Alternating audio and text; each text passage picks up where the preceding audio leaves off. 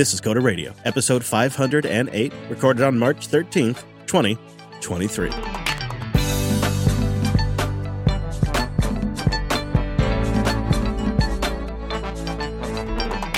Hey friend, welcome into Jupiter Broadcasting's weekly talk show, taking a pragmatic look at the art and the business of software development and the world of technology. My name is Chris, and joining us perched once again back at his microphone of action, it's our host, Mr. Dominic. Hello, Mike. You know, Chris, I have to report an actual miracle. Like, this is like touched by an angel. If that angel was financial incompetence. I was like resurrected. Nothing fuels my soul like the burning of banks. It just starts happening, and all of a sudden they're like, Mr. Dominic, what are you doing? Get back in the bed. And you're like, no, I feel incredible. Mr. Dominic, we're not ready to discharge you yet. And you're like, no, I must podcast. And here you are. It was like 2 a.m. last night. I'm laying in bed. Then it was like the bat signal. I'm like, I sense a disturbance in the force. Well, that was because I had a bat signal put outside your place. Oh, well, I appreciate it. Why does it look like Jar Jar? I think you know why it looks like Jar Jar. So then I do what all normal, healthy dads do. I turn on CNBC. And of course, it is 5 a.m, so you're in the weird like end of the Asia block. And, you know, they have like Squawk Box Asia, right? The looks of terror that I got to witness, I was lapping it up like a dog. I'm declaring it Schadenfreude Day. Now I see why you want to put the feedback in the next episode, because we just got to get right into this. We got to talk about, this is crazy. This is a crazy morning. I've been up since 3 a.m. watching the news. Do you know, since we slacked each other this morning, more value has been lost since opening bell this morning, which it's roughly noon. I'm on the East Coast, right? So is New York. Then since the 70s, all because, well, you should maybe just say what happened. Should we back up? Yeah, all right. So as we are recording on Monday, the 13th of March, 2023, of course, by the time you're hearing this Wednesday, you'll have a bit more information than we do now. But over the weekend, the U.S. government moved in, took control of Silicon Valley Bank, which is the heart of VC funding for Silicon Valley. And as of Monday, start of market, the U.S. has guaranteed all deposits in Silicon Valley Bank. Even those above $250,000, all deposits will be backed by the U.S. government. Of course. And they've launched a brand new bailout program that has a new name that's really exciting. It's called the Bank Term Funding Program. The BTFP, which has now been launched as a new tool by the Federal Reserve, offers loans up to 1 year in length to banks in general, or savings associations, credit unions, and other eligible depository institutions pledging U.S. treasuries. So they'll buy U.S. debt, and the government will then buy assets from these institutions at a discounted rate, but the Federal Reserve will actually pay full market price. So say you have, just to make it easy to understand, say you have an asset now because you're underwater and you need to sell it. The market would be willing to pay 80 cents. The Federal Reserve will pay a full $1. And you, of course, get to bank that extra profit. It's not a bailout, though. It's just them guaranteeing that everyone can withdraw their funds, even above $250,000, and it'll be paid for by the federal government. And they're just guaranteeing that they'll buy your assets that are underwater for the fair market value or above and pay you a little extra, but it's not a bailout. They're just giving you money and covering your deposits, but that's definitely not a bailout. So the weird shenanigans here, right, just to wind it back, is if you've ever been to a bank, which I'm going to assume everybody has, because how did you not? You'll notice there's that little gold plaque, FDIC, each account, each depositor, $250,000, right? You're insured, which means if the crazy guy who runs the bank just blows it up somehow, which they like to do, it's just kind of their thing.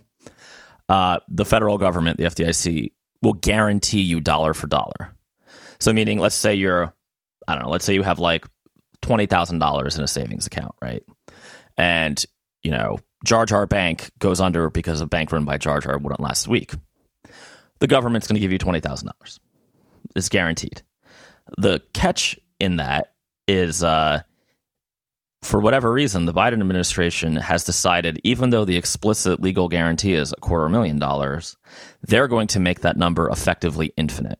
For example, a company called Circle, who is amazingly in crypto, they're very big, has $3.3 billion in this bank, this Silicon Valley bank that's closing, that is being apparently guaranteed by the federal government. Well, can we pause? Just I see where you're going, and yeah, it's just infinite money basically they're promising. But let's pause right here, and we have to, before we go too much further, I think we have to address an elephant in the room. You just touched on it. Silicon Valley Bank was screwing around with a ton of crypto and green tech projects that never, ever had a shot of making a profit, right? So there is a big level of personal responsibility by the leadership of Silicon Valley that happened here. Like the fact that they were so integral to this ecosystem should have been better mitigated. There should have been more diversity. These supposed financial capital geniuses who call themselves capital allocators that make markets weren't smart enough to do the math and defer their risk a little bit. Like, you think about what these guys were involved in, and because they specialized in VC funding, they gave loans to businesses that wouldn't otherwise qualify. Right. That comes with it a whole series of problems, because now those founders, well, they need mortgages, they need car loans, they need lines of credit, and Silicon Valley does all of that, and it all stays inside the Silicon Valley Bank. Which is hyper unusual, right? So I bank with a regular bank because I'm in Florida. It's a regional bank here. They would not ever, I can guarantee you, give anybody a mortgage who is like, hey, I'm a startup founder. All my assets are basically stock options. Can you let me buy this, $400,000 house? They would say no. They would just be like, no, thank you. Right. Silicon Valley, they were taking warrants on people's shares, which is wild because and we're not talking just the consumer stuff was even crazier. It's like this weird thing where you had to be in the club in the area. There's some bacon that a few well-known VCs may have just got scared and put a bullet through their head.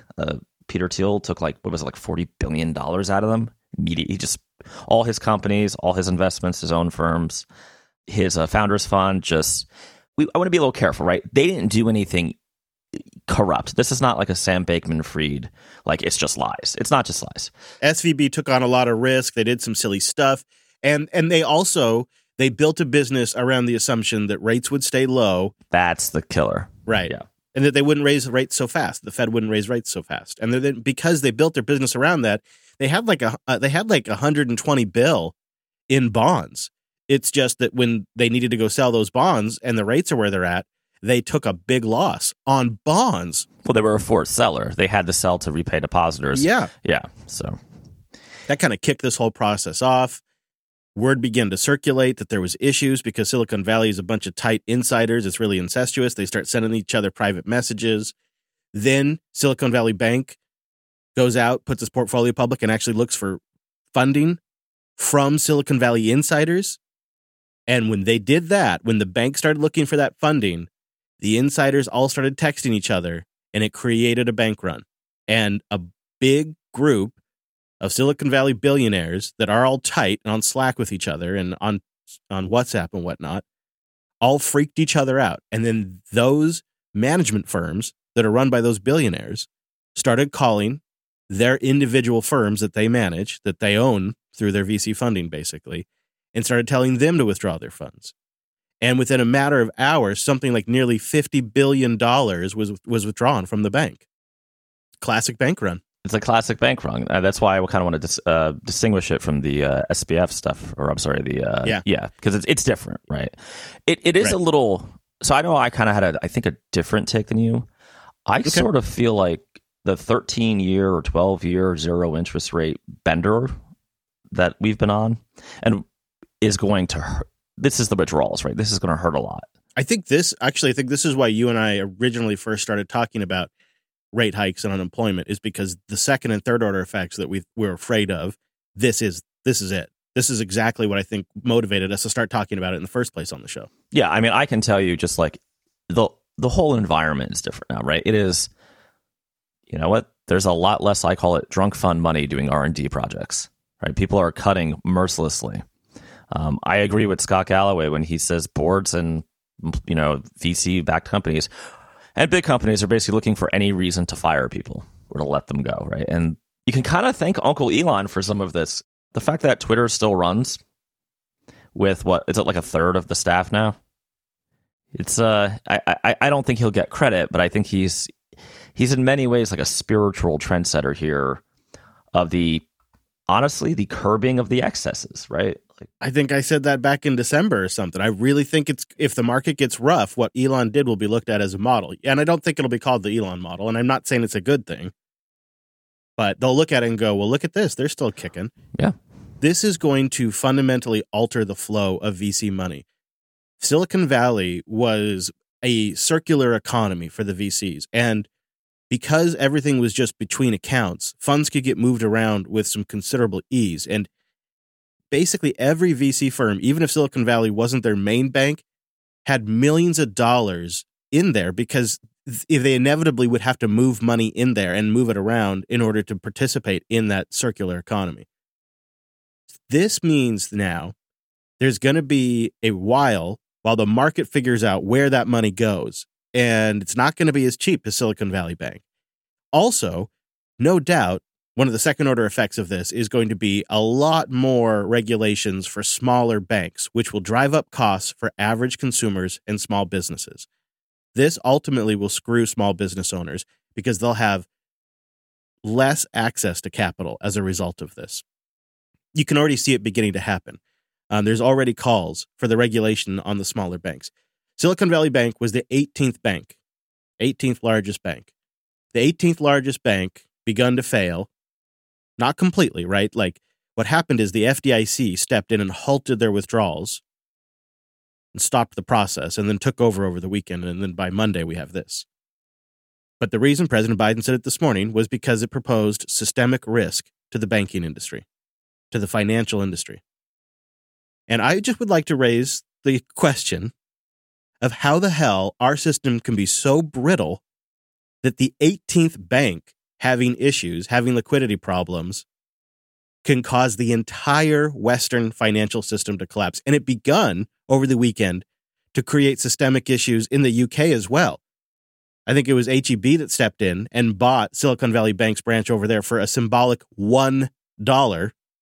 It was like $1 and some change. Yeah, it was bad. Yeah. I mean, this is incredible. The 18th bank in the United States can cause a financial collapse that could potentially spread across Western nations. It's pretty brittle. That's pretty pathetic. And so it really puts the screwing around that these VCs were doing in perspective, in my opinion. And now these sons of bitches just got a bailout. These rich bastards are getting a bailout. Well, you can't call it that. CNN will yell at you. I can't stand it. And it really drives me crazy because what we got was years of loose money where the cotillion effect made all of these people closest to the hose the richest. Then they turn around and they dump money into moonshot projects that never made a profit, that never had an opportunity to make a profit. And because the money was so loosey-goosey, we never really invested in proper leadership. So now we have tens of thousands, if not more, of extremely untalented people in this profession, in this industry, who are just deadweight anchors on all of these companies. And everybody out there who's in a business with 200 or more people, or maybe even 100 people, knows exactly what I'm talking about. You know you've got deadweight in your company, and you know it just gets worse the larger these companies are. And instead of having a corrective event that comes in and cleans this up, makes America, Silicon Valley more competitive, cleans up corporate America culture, we just bail out the rich, and the taxpayers ultimately will pay the price, despite what the administration is saying. There's no such thing as a free lunch, and the cost will get passed on to the consumer. Small businesses will have less access to capital. This will make it so that the big banks absorb more money. The big banks will get more clients because they're the only ones that can be trusted now. That's the conversation right now in Silicon Valley. My money is so important, I can't trust it with anything smaller than one of the big four. Because these arrogant pricks don't want this to happen again, even though they're getting completely bailed out. There's no breaks. Sorry, this is the last point. There's no breaks to prevent this from happening again. Now there's no reason for any risk mitigation to have ever taken place, because except for the people that were employed at Silicon Valley Bank, everybody else is good. You know, I'm not the blame the rich guys guy, but I definitely, and I'm trying to dig into this more because this is obviously a developing story. I'm pretty sure if just like 10 dudes didn't decide to screw this bank over, it wouldn't have happened. Right? They would have suffered. There would have, shareholders would have lost equity and stuff like that. But the bank would not, in fact, have had to be taken over, which is literally what happened. The whales removing their funds is what caused this bank run. Right. It reminds me a lot of like being a small business and having like a couple clients at a time. But you have like one really big client who, when they decide that whatever, they're canceling the project, it's just like a shock, right? It's a financial shock. It's tough, right? Because you don't want, mom and pop folks. See, the $250,000 number is the thing that gets me, because I agree with the emotional argument of, well, we don't want to, we don't want the Smiths losing, their $20,000 they've been saving. But when it's like $3.3 billion, I mean, at some point, is there just an implicit infinite guarantee? Linode.com/coder. Go there to get $100 in 60-day credit on a new account. And it's a great way to support the show while you are checking out fast, reliable cloud hosting. Perfect for developers. Try it for your next project. It's what we use for everything we've deployed in the last 3 years, including our brand new website. We build, deploy, and everything that you see publicly facing is on Linode. I'm so proud of that too, because we didn't pick it just because of one or two reasons, but it's really all of the Linode reasons that come together. They have super fast rigs. They are their own ISP, and they have just unbelievably great internet connections. They have a ton of great data centers to choose from. They're adding another dozen this year, as a matter of fact. So, I mean, it's like they're going to have even more. So it's like that's even better and better. And then on the back end, we can take advantage of really useful services like their S3 compatible object storage or the cloud firewall. So we make sure only the right traffic gets to our system. And with NVMe storage, when we're building that system or when we're getting a lot of traffic after an episode comes out, the system continues to perform and stay reliable. And, Linode's been doing this for quite a while, and they had to survive on the merit of their product. And I've got friends that have been hosting over there for more than a decade now, and they have multiple systems running over there. I've really been impressed with the reliability, and it's kind of a peace of mind thing to know that they also have fantastic support. When you need it, they're there. 365 days, every single day of the year. If we add a couple extra days to the year, they'll be there. I suppose they'd probably prefer we took a couple of days out, but they'll be there either way, and that's really nice. Plus, they have fantastic documentation, an API that is clear, easy to understand, and has lots of example libraries already written. And of course, a UI that's simple and straightforward. It'll save you a ton of time. Just jump right in there and get to what you need, get the information, view your backups, things like that. Like I said, Linode's been doing this for nearly 19 years, so they've really figured out how to get it right. Go try it for yourself. See it for real, get that $100, support the show, and kick the tires. You just go to linode.com/coder. That's linode.com/coder. We have examples of companies like Roku who kept, almost $400 million in a single checking account at Silicon Valley. No risk mitigation there. No due diligence. Everybody knows about the $250,000 FDIC limit, supposedly. I think there's that element of it.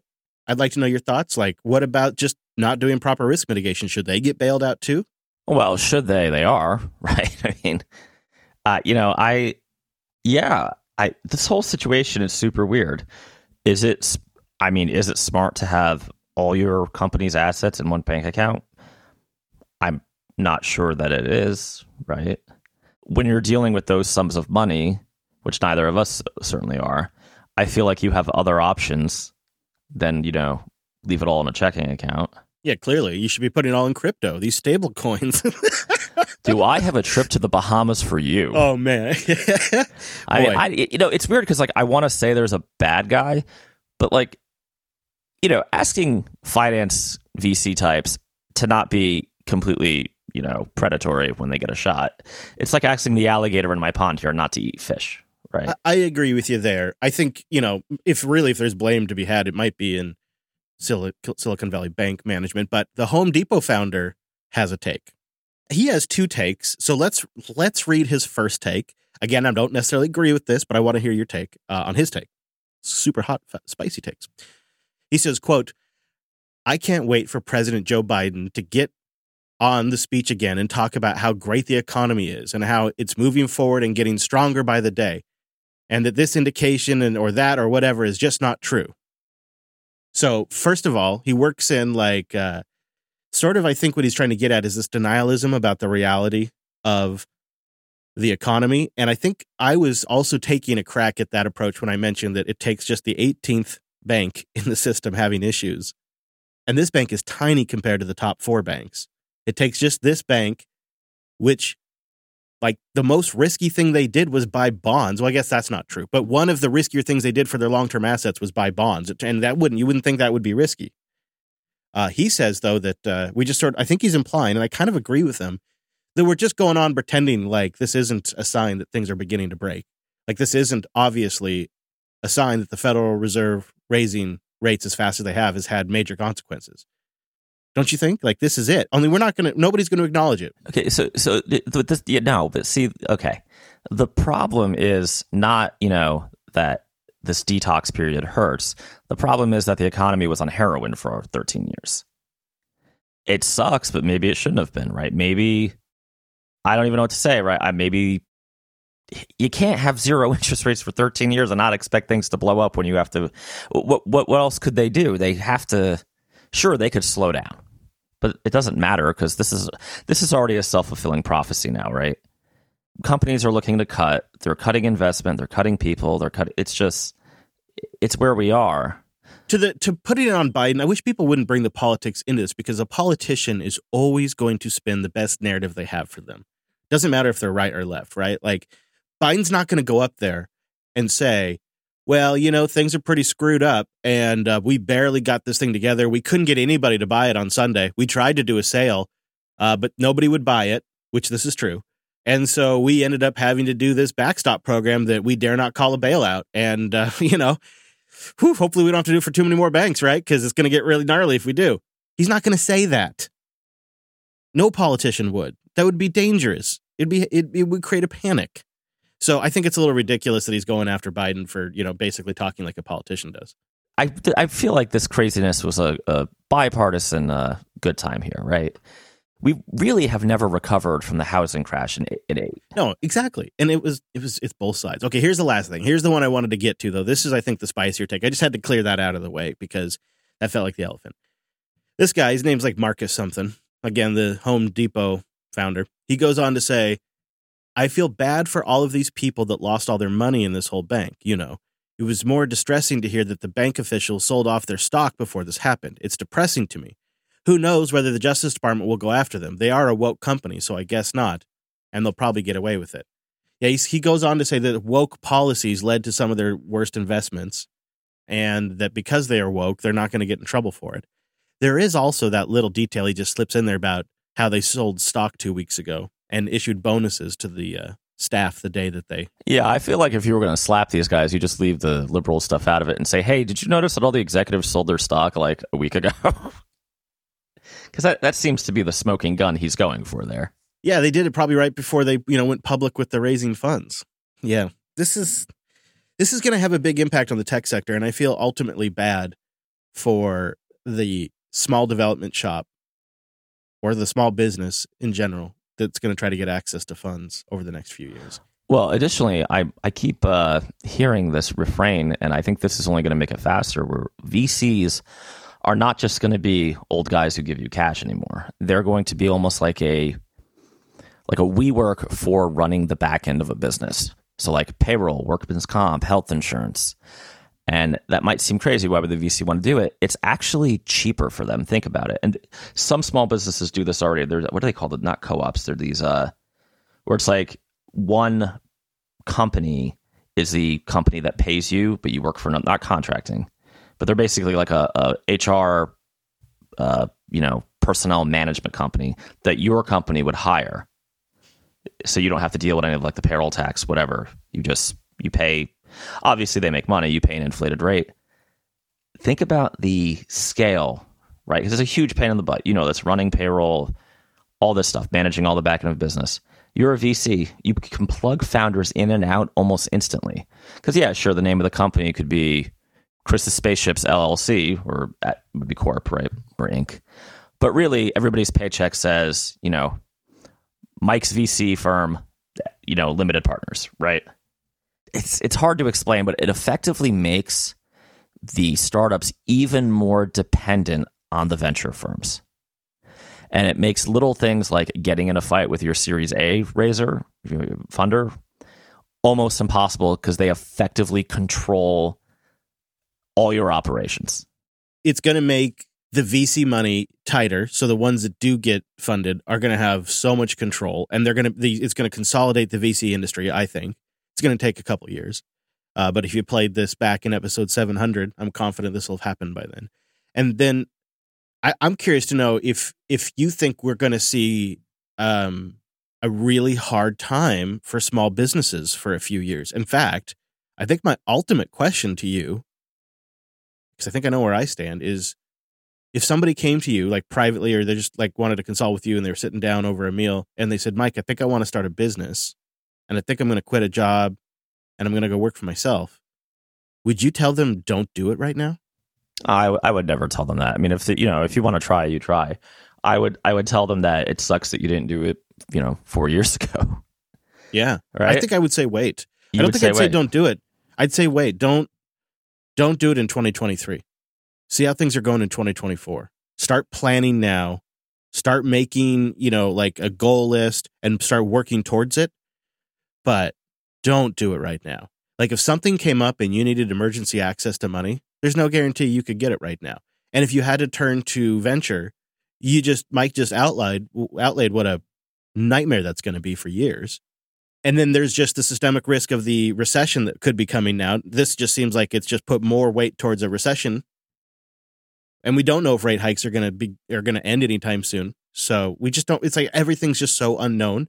And then you add this clear instability and what seems like a tightening access to funding and a more unsure customer market. I couldn't see how anyone, I wouldn't do it. I would at least wait to see how things are going in 2024. And I think 2023 is a lost year. See, I wouldn't go so far as to say it's a lost year. I would, it sucks to say this because it's kind of mean. And we all wish we could have been Adam Newman, really, or I do, right? Have nothing, just make it up, get a bunch of money, and somehow walk away rich. All this stuff that's happening now is the hangover from the crazy. Honestly, I call it the yoga bell crap, right? That's what Galloway calls it, but I call it just charming nerd with a hoodie. Yeah, or actually, not charming nerd with a hoodie, right? The guy. In fact, if the guy's charming, they probably won't fund him. Adam Newman is a rare outlier. That character type that seems to just like people think, oh, well, he must be a genius. He's on the spectrum, and he's playing Fortnite while we're in a business meeting, right? Like it's just right. It's an obvious stereotype now. When we see it in movies, we're going to roll our eyes, but it was actually a thing for a period of time. It's embarrassing. It's uncomfortable to admit it, but it actually worked. It worked, and it's easy to beat up on the venture capitalists. They're not wrong to want to like get these founders back in line. Like, the relationship is back as, we call it Silicon Valley 1.0. The VCs were very powerful, right? It was a pretty conservative, not politically. I mean, but like they would, if they didn't like what a founder was doing, it stopped. Right? The founder, they had a lot of power. Then they went cray-cray because of, honestly, like the legend of Steve Jobs, really, right? And that culminates in Adam Newman. And I think Adam Newman actually needs to get a break. It's Sam Bankman-Fried is the ultimate like crazy one. And now we're just rebalancing. I don't know what to say. I don't know. Maybe I'm too zen. I feel like all of this is the interest rates had to be rebalanced and just the power dynamics between venture and founders. I think what has me frustrated, I agree with all of that. Necessary, healthy. I think we needed more. What I would have liked to have seen is maybe some sort of less dramatic bailout, something that was more focused on the individual small business accounts and individual personal accounts, and maybe not like the 30 bill accounts and the 400 mil accounts that were just improperly managed. That's not practical, right? Because I know, but it's like something. But then you don't get it's like you don't get the full forest fire. You have parts now of dead, dry forest that are just going to explode in fire next time there's a lightning strike. I mean, I think if we Wonder Woman lassoed, the Treasury Secretary or Biden himself, right, they would say, yeah, there is an implicit guarantee that bank depositors, no matter the amount, will be bailed out. I think that just is, it's not the law, right? The law says it's $250,000. It just is a fact now. It's a de facto rule. That is a huge sea change. Yeah. That's huge, right? Because some of these account numbers have gotten ridiculous. And supposedly the money to cover that is accounted for. And there is just no way enough money in that balance. It's something like, what, 29 billion or something is the account? I don't know. This all leads to one direction, and that's money printing. It leads to money printer go burr again. Well, I think we're going to end up going burr again anyway, right? Unfortunately, I just think, 12 to 13 years is way too damn long. That's...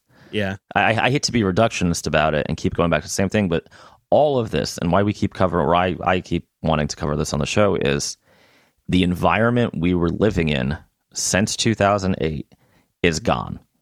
It's going to take some adaptation and evolution, and it's going to hurt. It's going to suck for a lot of people. Mm-hmm. For especially business owners, but also people that, work at day jobs, 9 to 5s. Yeah. Don't expect, the rich finance VC guys to save you, because they're not going to. And look at the alternative though. If Biden had just said, and really, there's a whole team, right? But I'm not doing it. Everybody gets $250,000 if you have that much money. Otherwise, everything burns. They would be pillaring him in the New York Times, on CNN. Yeah. The loss of value in people's 401ks. They have no choice. Yeah, pension funds. You can't. Unfortunately, the problem isn't that like the banks are corrupt. Like it's not evil, right? There's not a smoke-filled room. Right, it's right. The banks have proven that actually we are systemically important. And it's just everyone playing to their incentives. Well, right. They privatize gains and socialize losses. That's what we've done here, and we'll continue to do it. The politicians are incentivized because they want to get reelected.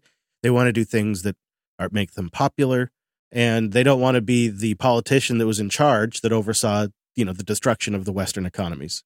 Yeah, and it would have destroyed. It would have done a lot of damage. It'd be amazingly. I just logged into CNBC again.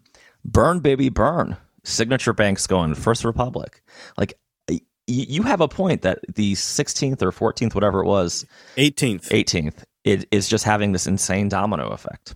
It's precarious and pretty wild. And we have this new era now. We've had these special purpose tools that the Fed will spin up, and now we have the era of the Bank Term Funding Program. We're going to hear about the BTFP. Like we used to hear about quantitative easing all the time, and all the other programs that they've done. I don't want mass destruction. At the same time, I feel like I have this strong urge for a healing and a cleansing that needs to happen. And I just want to see that. Are you about to? Is it purge time? Did I hear the siren? I feel like it a little bit, and I don't want to see that either. It feels like we've basically removed risk.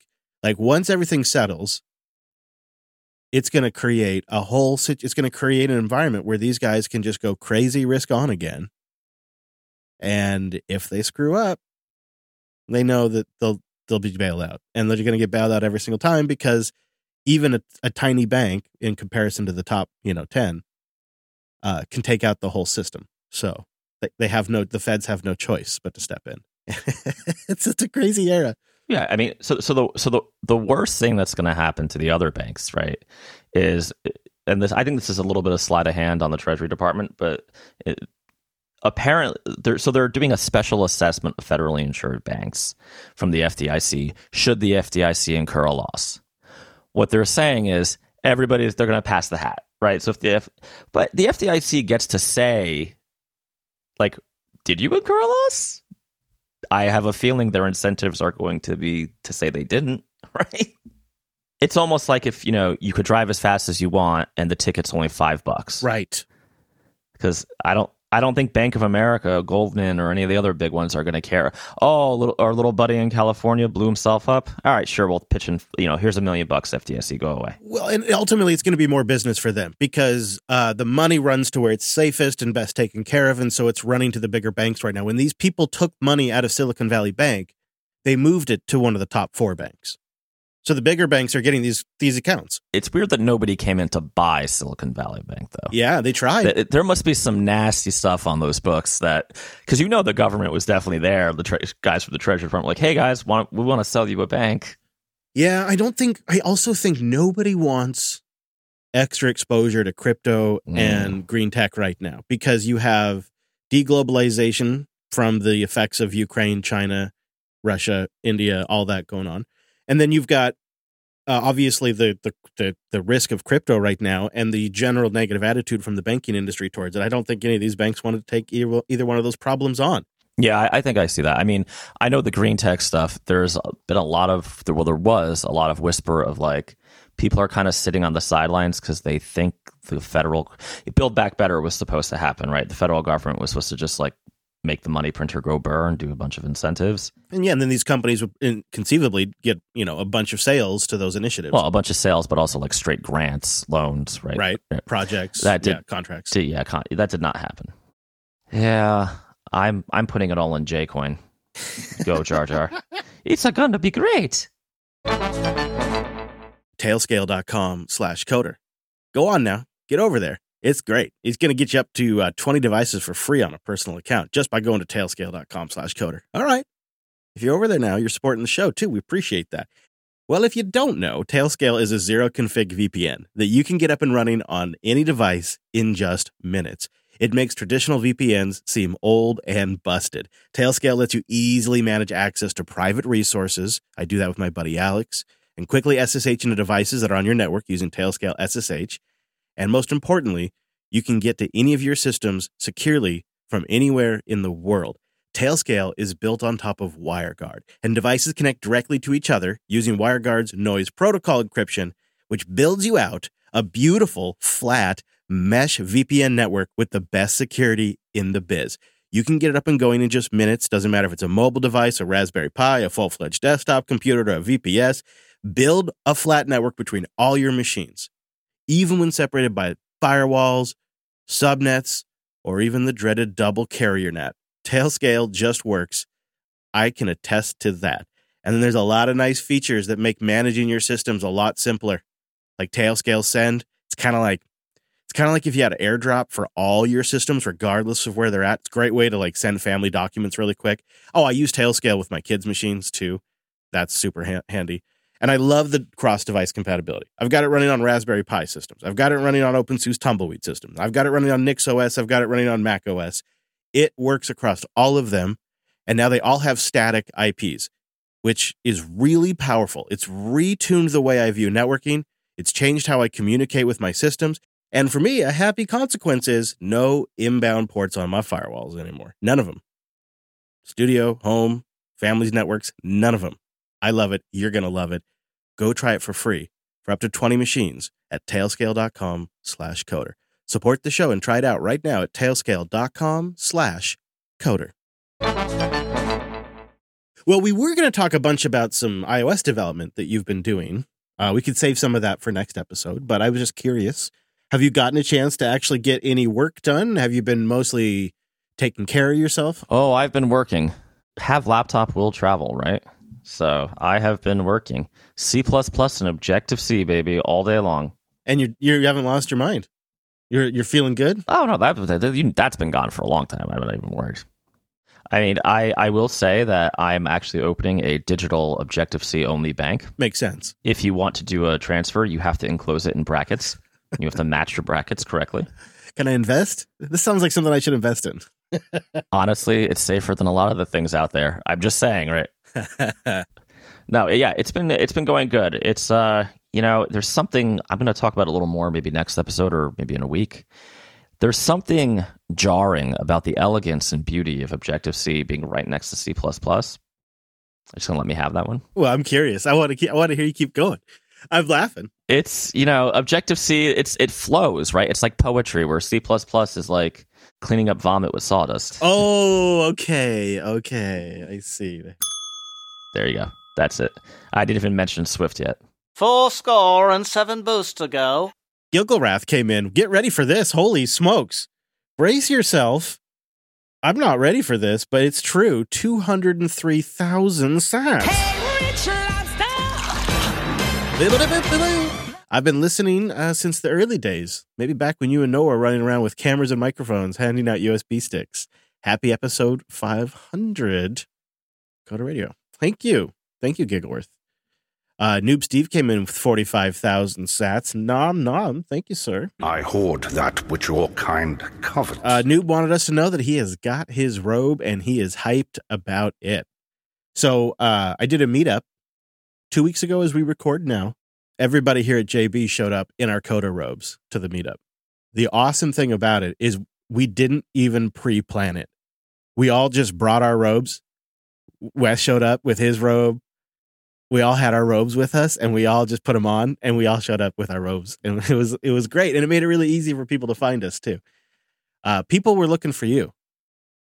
I told them, you don't live here, you live in Florida. I'm in the swamp. Tim Apple comes in with 10,000 sats. Wow, thank you, Tim. Damn those who say Ruby is dead, and shares a link saying that in 2023, Ruby developers seem to be in high demand, according to Hired.com. All right. Ruby, baby. Yeah, Ruby. Scala? Above Go, huh? Huh. And it looks like if you're in the San Francisco area, you should expect around 180K. If you're in the Seattle area, 169K. Wait, man, what the? Like, it's that much cheaper here? Give me a break. It is not. Let me tell you. In New York, 162. Wow. You can make more money in San Fran than New York? That seems... I mean, I believe it, but... Man, that place is crazy. That's crazy over there. Cost of living sucks up there, too. That's really bad. It does. I mean, the cost of living sucks on the entire West Coast, though. I feel like California gets all the credit for crappy cost of living, but let me tell you, my friend, not cheap here either. Marcel comes in with some enterprise sats, 1701. Fun will now commence. Glad you are feeling better, Mike. Take care of yourself. Goes on to say with another 1701 sats, I despise modern cars. This goes back to our story about Ford's new patent. With this Ford story, you really don't own the car anymore. My first ever boost to Coda Radio was about being stranded 6 hours from home, and my car needed a $1,600 computer repair. My parents just got a stupid car that beeps when you put it in reverse like a truck. To hear, it's not even loud enough to hear outside. But you know what? There's no way to turn it off. I like to drive, but I don't think I'm ever going to get another car. We were chatting about this after the show. It's like, if I had to get a new car today, I don't know what I would buy. And now that I like to fantasize about becoming a car mechanic one day, I try to think about it from a repairability standpoint. And that really is a rabbit hole. It is rough out there. It is rough, my friends. And then Marcel followed up with one final 1701 boost. He says, it'd be interesting to hear your thoughts on donations right from the App Store. I don't think it helped the Core.js guy. I can't really think of a great solution for libraries. Mike, have you seen that FlatHub has announced that they're going to do paid apps through FlatHub? And they're working out the model now, but they're trying to create a paid app store that works across all Linux distributions at flathub.org. The reason why they think they've cracked it this time is because it's distribution neutral and it's packaging format neutral in the sense that it's not like based on Debs like the Ubuntu store was in their repository, or the Click and Run store, which was also based on Debs and their repository. It is instead a Flatpak, which brings with it a kind of a guaranteed target for developers because you can target a runtime inside Flatpak, like this version of GTK, this version of the NVIDIA driver, this specific, library, and then send it all up as a Flatpak, and then supposedly runs across all distros, which, I mean, I shouldn't say supposedly, it does. So they think they've cracked it because of that stack. Oh, that's awesome. Yeah, you actually sound optimistic. And we got to get these devs paid, right? I agree. I was talking to Robert McQueen, who's trying to put all this together on Unplugged 501 that came out on Sunday. And it sounds like his idea is to create something that maybe supports one-time and membership systems. So like a subscription, I should say. We'll see. I know people are a little subscription fatigued, but I could see it being applicable in the open source development world. Purple Dog comes in with a row of duckaroos, which I always like, of course. Thank you very much. And here's something for your trouble. When I saw that Ford patent, I immediately decided I would never buy a Ford again even if it had that system or not.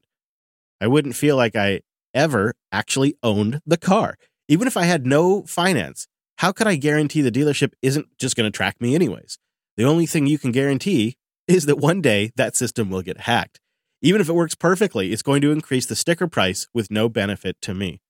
That's true. That tech also adds weight, and I know that sounds like a silly thing to say, but in the world of EVs, every ounce matters. It adds complexity to the computer system. It's more software. Is Ford going to send out updates to that tracking system? Are they going to do over-the-air upgrades to make sure that any vulnerabilities get patched? Are they going to accidentally carjack somebody? I think so. Yeah, it's almost like that's guaranteed to happen, right? Yeah. Oh, what a wild world we live in. The Golden Dragon comes in with a row of ducks. He says, quote, the wiring is provided by the Linux Foundation, talking about the centralization of open source. He says, that was a savage moment, but you aren't wrong. I also agree with Mike here. Time is valuable, and we all have a limited amount of it. Even with me, my normal job, I barely have enough time to do my side biz, and that super stinks. And he says, but if I've learned anything over the last 12 years, this is an additional row of ducks, it's that taking time for yourself is very important. However, how does one acquire that time when life goes burr? Great show. It does feel like that. I try to keep perspective, but if you and I are lucky enough to make it to like 55, 60, 65, we're going to look back at this time as like, great, right? Don't you think? I hope. Maybe. I mean, that would require the country not to implode. Yeah.